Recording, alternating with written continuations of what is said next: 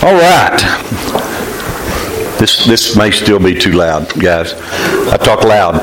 So, all right. So I asked a couple of ladies back here a while ago if they would rather go Army or if they'd rather go 60s. They chose 60s, all right? So tonight, every time you want to say amen, amen simply means may it be or so be it. Instead of saying amen, because that may be not quite a cultural thing for your age, instead of that, they chose 60, so you say right on. Okay, so let's practice that. Right on? Right on. All right, what you're saying is may it forever be. Right on? Right on. All right, that's the word for tonight. We're going to talk a little bit about reality tonight.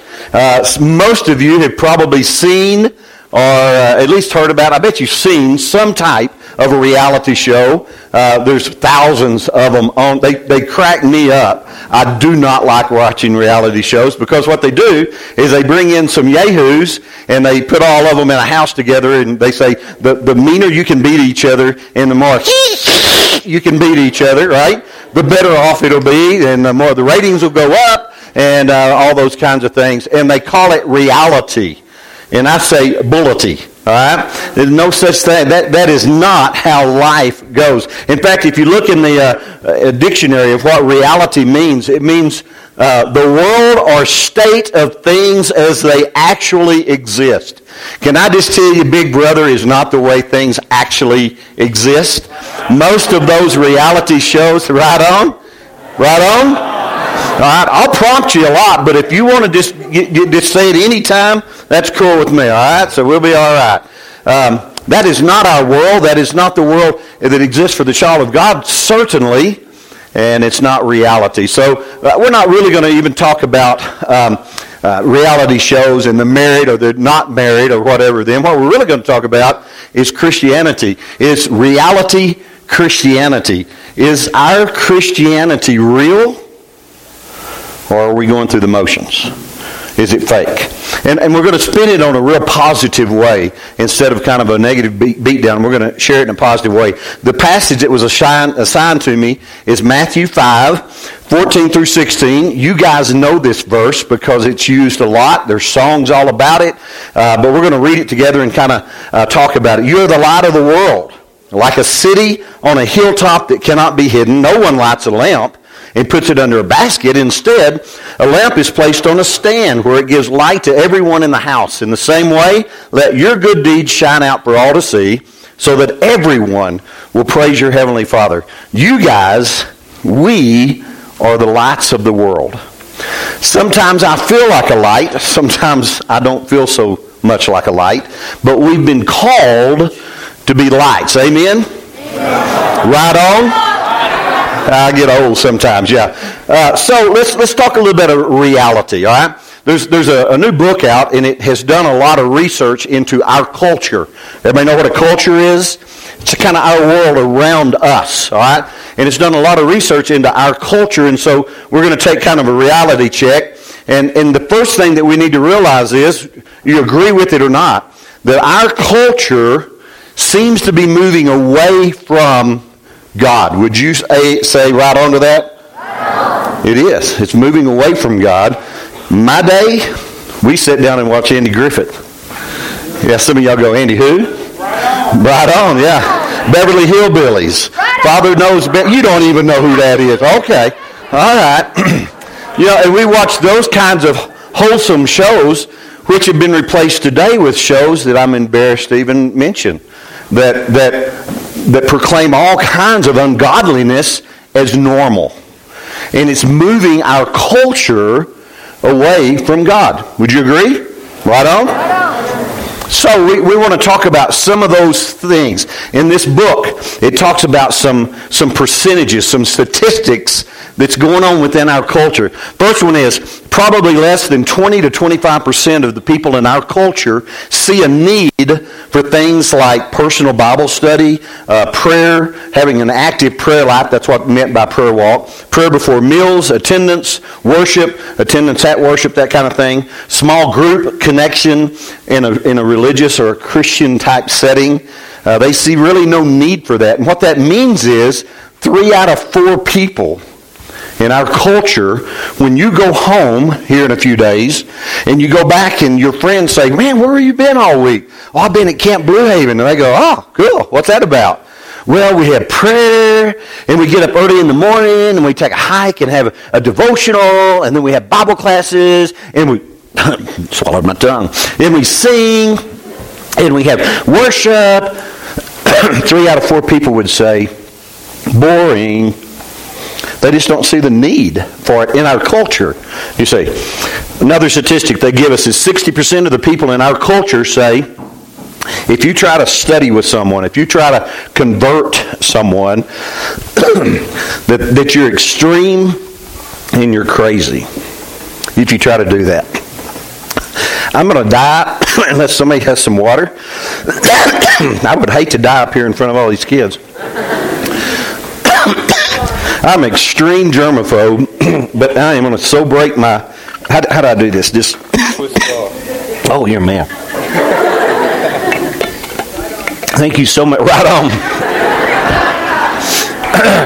Brother, you cannot possibly imagine how germaphobe I am. I just really broke all the rules there. 52% of our culture say if you believe things like homosexuality, drugs, alcohol, all that kind of, any of those sins you want to categorize, if you believe they're wrong, then you're crazy or you're judgmental or you're narrow-minded.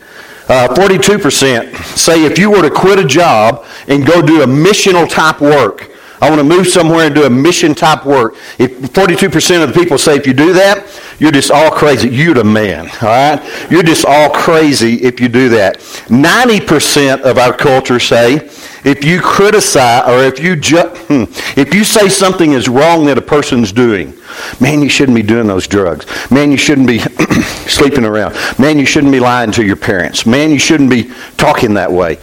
90% of the people will say that you're being judgmental and you're critical if you say things of that nature. 86% believe that our main purpose in life is to pursue what we want and what we desire and what makes us happy.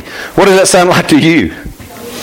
Pretty selfish, huh? Because it's all about me at that point, right? You're a good boy.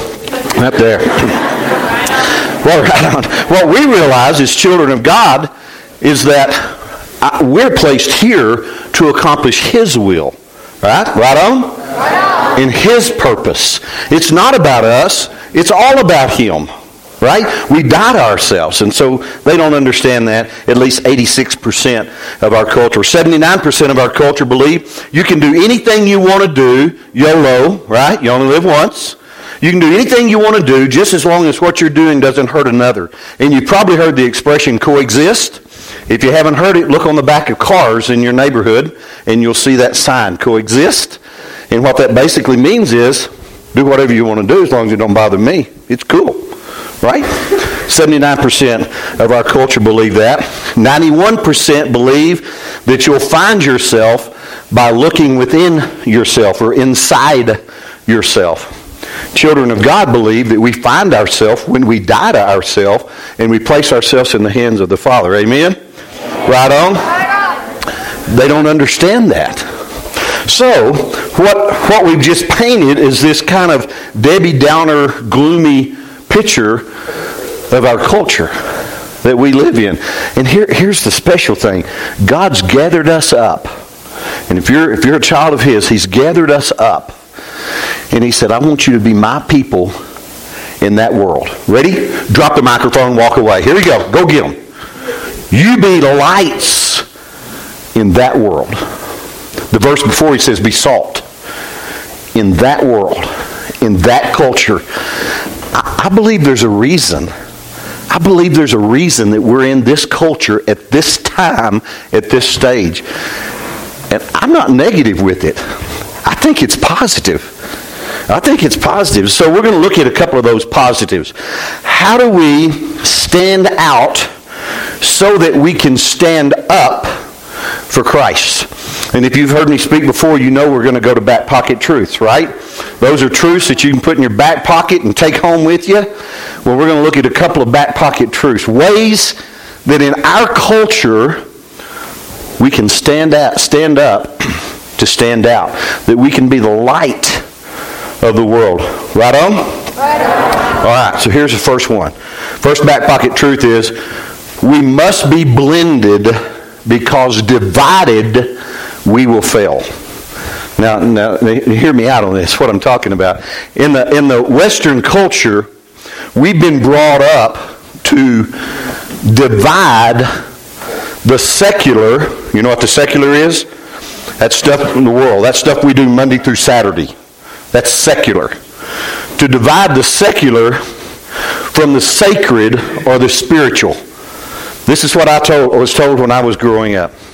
Scotty, that's what they call me then. Scotty, it's church time. Go put on your church clothes, and we go to church. And then after, you go take off your and put on your play clothes. Very good. Put on your play clothes, which doubled as school clothes too. You know, but you put on different clothes, right? And you go play. And my parents were right. I mean, they don't want you wearing your best clothes out, you know, digging ditches and whatever I did as a kid, right? I got that. I understand that. Not condemning them. Except that thought line began to kind of exist in the church. That religion, that Christianity, that the spiritual, that the sacred is something we do over here. And then after we're through with that, then we go do the world thing. And what happens with that, when we're trying to be the light, is we begin to blend in with this world, and we begin to blend in with this world. Right on? You know what I'm talking about? So what this is saying is, back pocket number 1 says, we got to be consistent. We've got to be the same people Sunday, Monday, through Saturday, as you are at Camp Blue Haven. As you are when you're sitting by the elder's wife and you're singing and she's going, and you sing with her, you know, whatever. You got to be the same person Friday night as we are on Sunday. Does that make sense? Right on? Consistency. That's what our culture has got to see out of us. Let me tell you, young ladies, that dress that you would never be caught in because of its lack of design or whatever, you would never be caught in that dress on Sunday because the preacher or the elder's wife or your friend's parents. But you'll wear it on Friday night to a date. The church just wore that dress on Friday night. You are the church. Right on? Not just on Sundays. You're the church on Friday nights too. When everybody in your towns or your school or whatever, and they're going to do these things that you know you shouldn't be doing, you shouldn't be participating in these, well then the church is making the decisions whether to go be in it or not. And so God calls out to us, guys, it's not about you. It's about me. I need you to be lights because you're in a dark world and you're all I've got. My church is all I've got. So you go be light. Be light. You know what? Satan isn't bothered in the least that you're here at Blue Haven. Not in the least. As long as you'll leave Blue Haven at the bridge on the way out. Hello? Right on. He don't care if you're here or not. You can sing all you want to sing. You can take the hikes. You can get, all religious. He just sits back and says, yeah, but you're mine when you get back. And he's okay with that. He doesn't care. By the way, I don't think Satan looks like this in the least. But the other pictures on Google that showed Satan, all these guys would be going, ah, for the rest of the night, all right? So we didn't want to go there. He doesn't care if you get up on Sunday morning and go to church, as long as you're not the church the rest of the week. And so, listen, guys, we want to be lights in a dark world. We got to be consistent. Right on? Now let me tell you why I think this is positive. There's so much dark, it makes it easier to be light. I think God is opening the door for us. You don't have to go searching for the dark. Go next door. Hey, what's going on, neighbor? It's probably going on next door. It is at my block. Amen, Ruth. Amen. Right on. You don't have to look for darkness. It's in your schools. It's in your neighborhood. Who knows? It's in your congregations. I don't know. And God says, I'm just opening the door for you.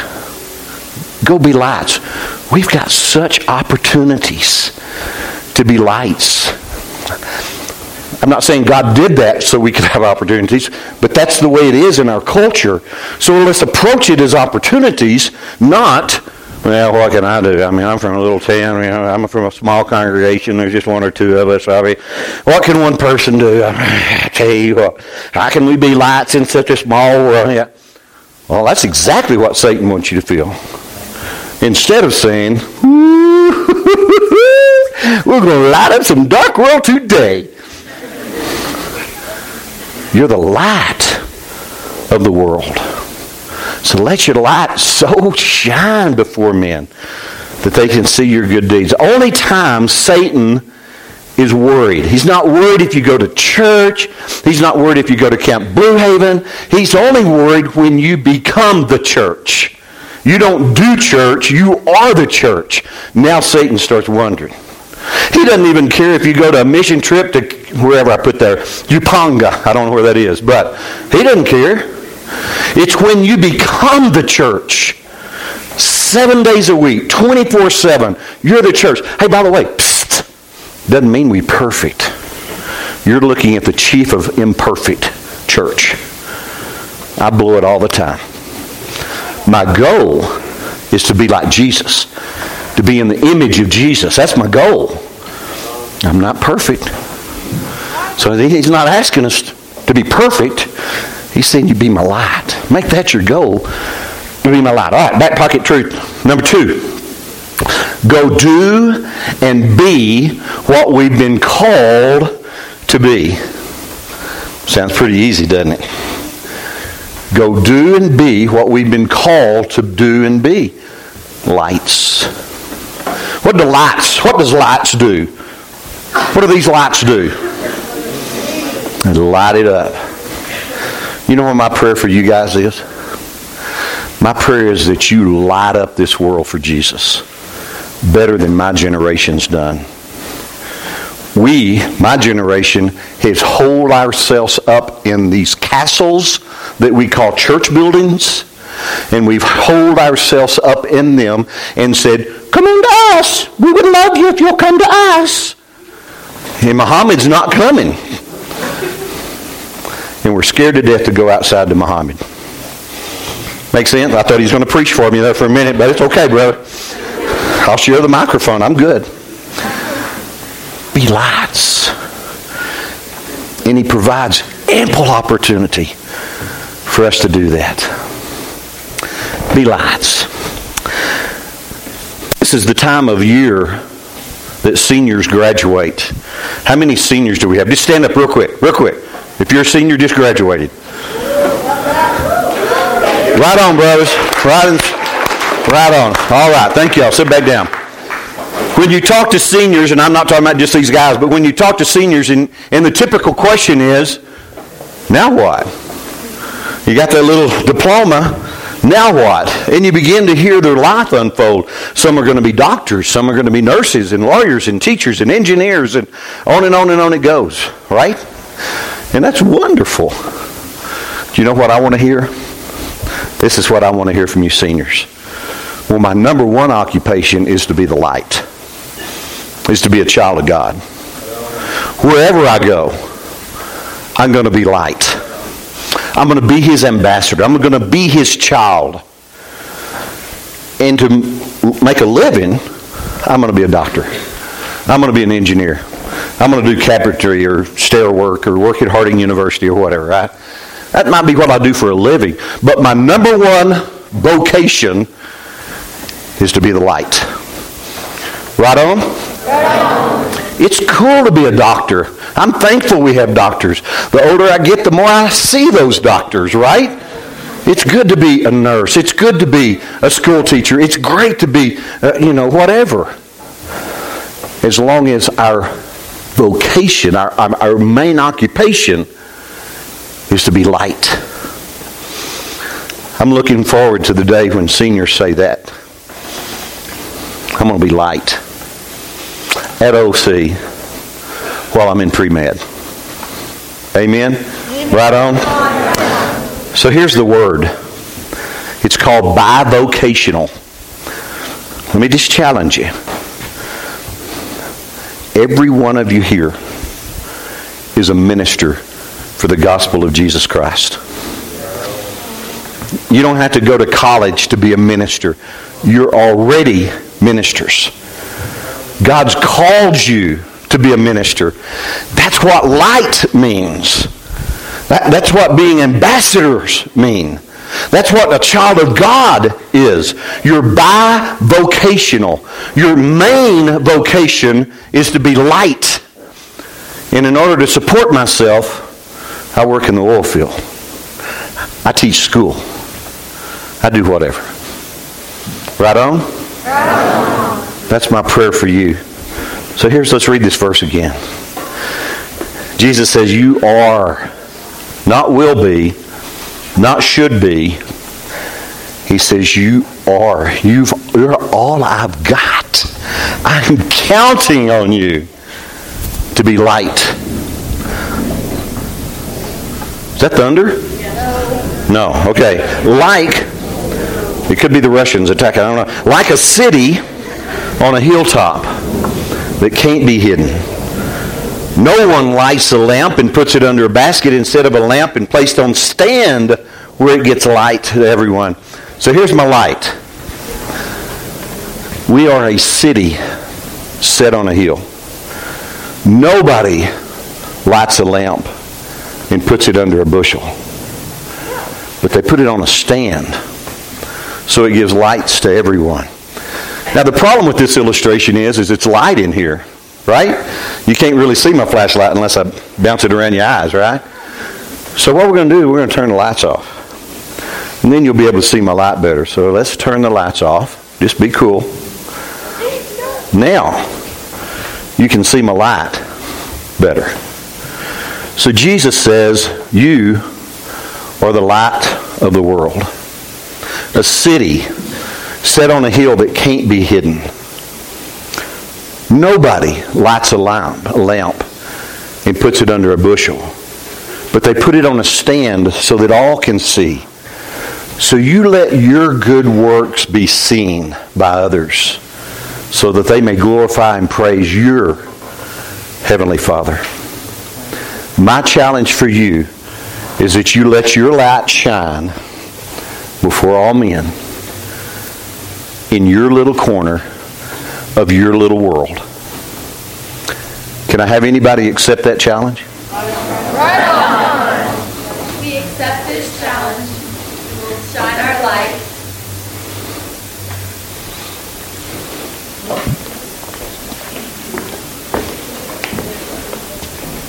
We accept this challenge. We will shine our light.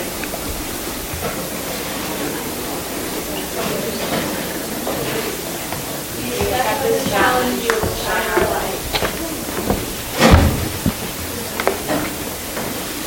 We accept this challenge, we will shine our light.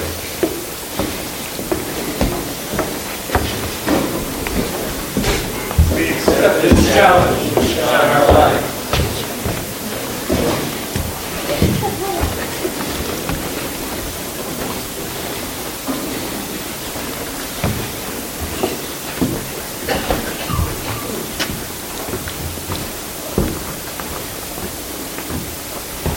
Now look around you.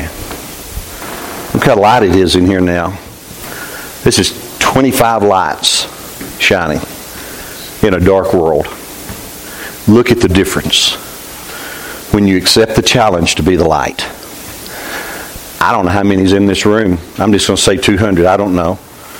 I wonder what our dark world would look like if all 200 of us took the challenge to go home, wherever that home is, and be the light in a dark world, to be the person God's called us to be, to make a difference in our little corner of our little world. Right on? Right on. Let's pray.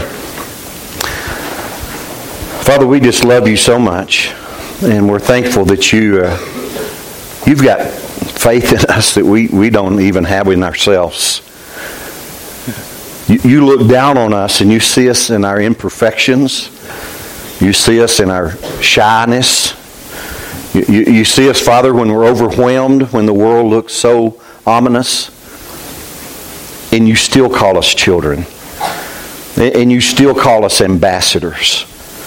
And you still challenge us to be salt and light. And Father, we're overwhelmed with that grace. We're overwhelmed with that confidence. And Father, I pray that every one of us here accept the challenge to be real. Not to go through motions, but to be real. To be your children in a very real way. And Father, if the world looks at us and says we're weird, so they're probably right. But Father, we want to be weird for you.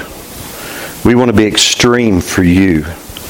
Because we are your called out. We are your church. Give us the strength to do that, Father. Thank you for Blue Haven. Thank you for the challenges we receive at Blue Haven. Help us take them home. Help us take them home. We ask all these things in Christ's name. Amen.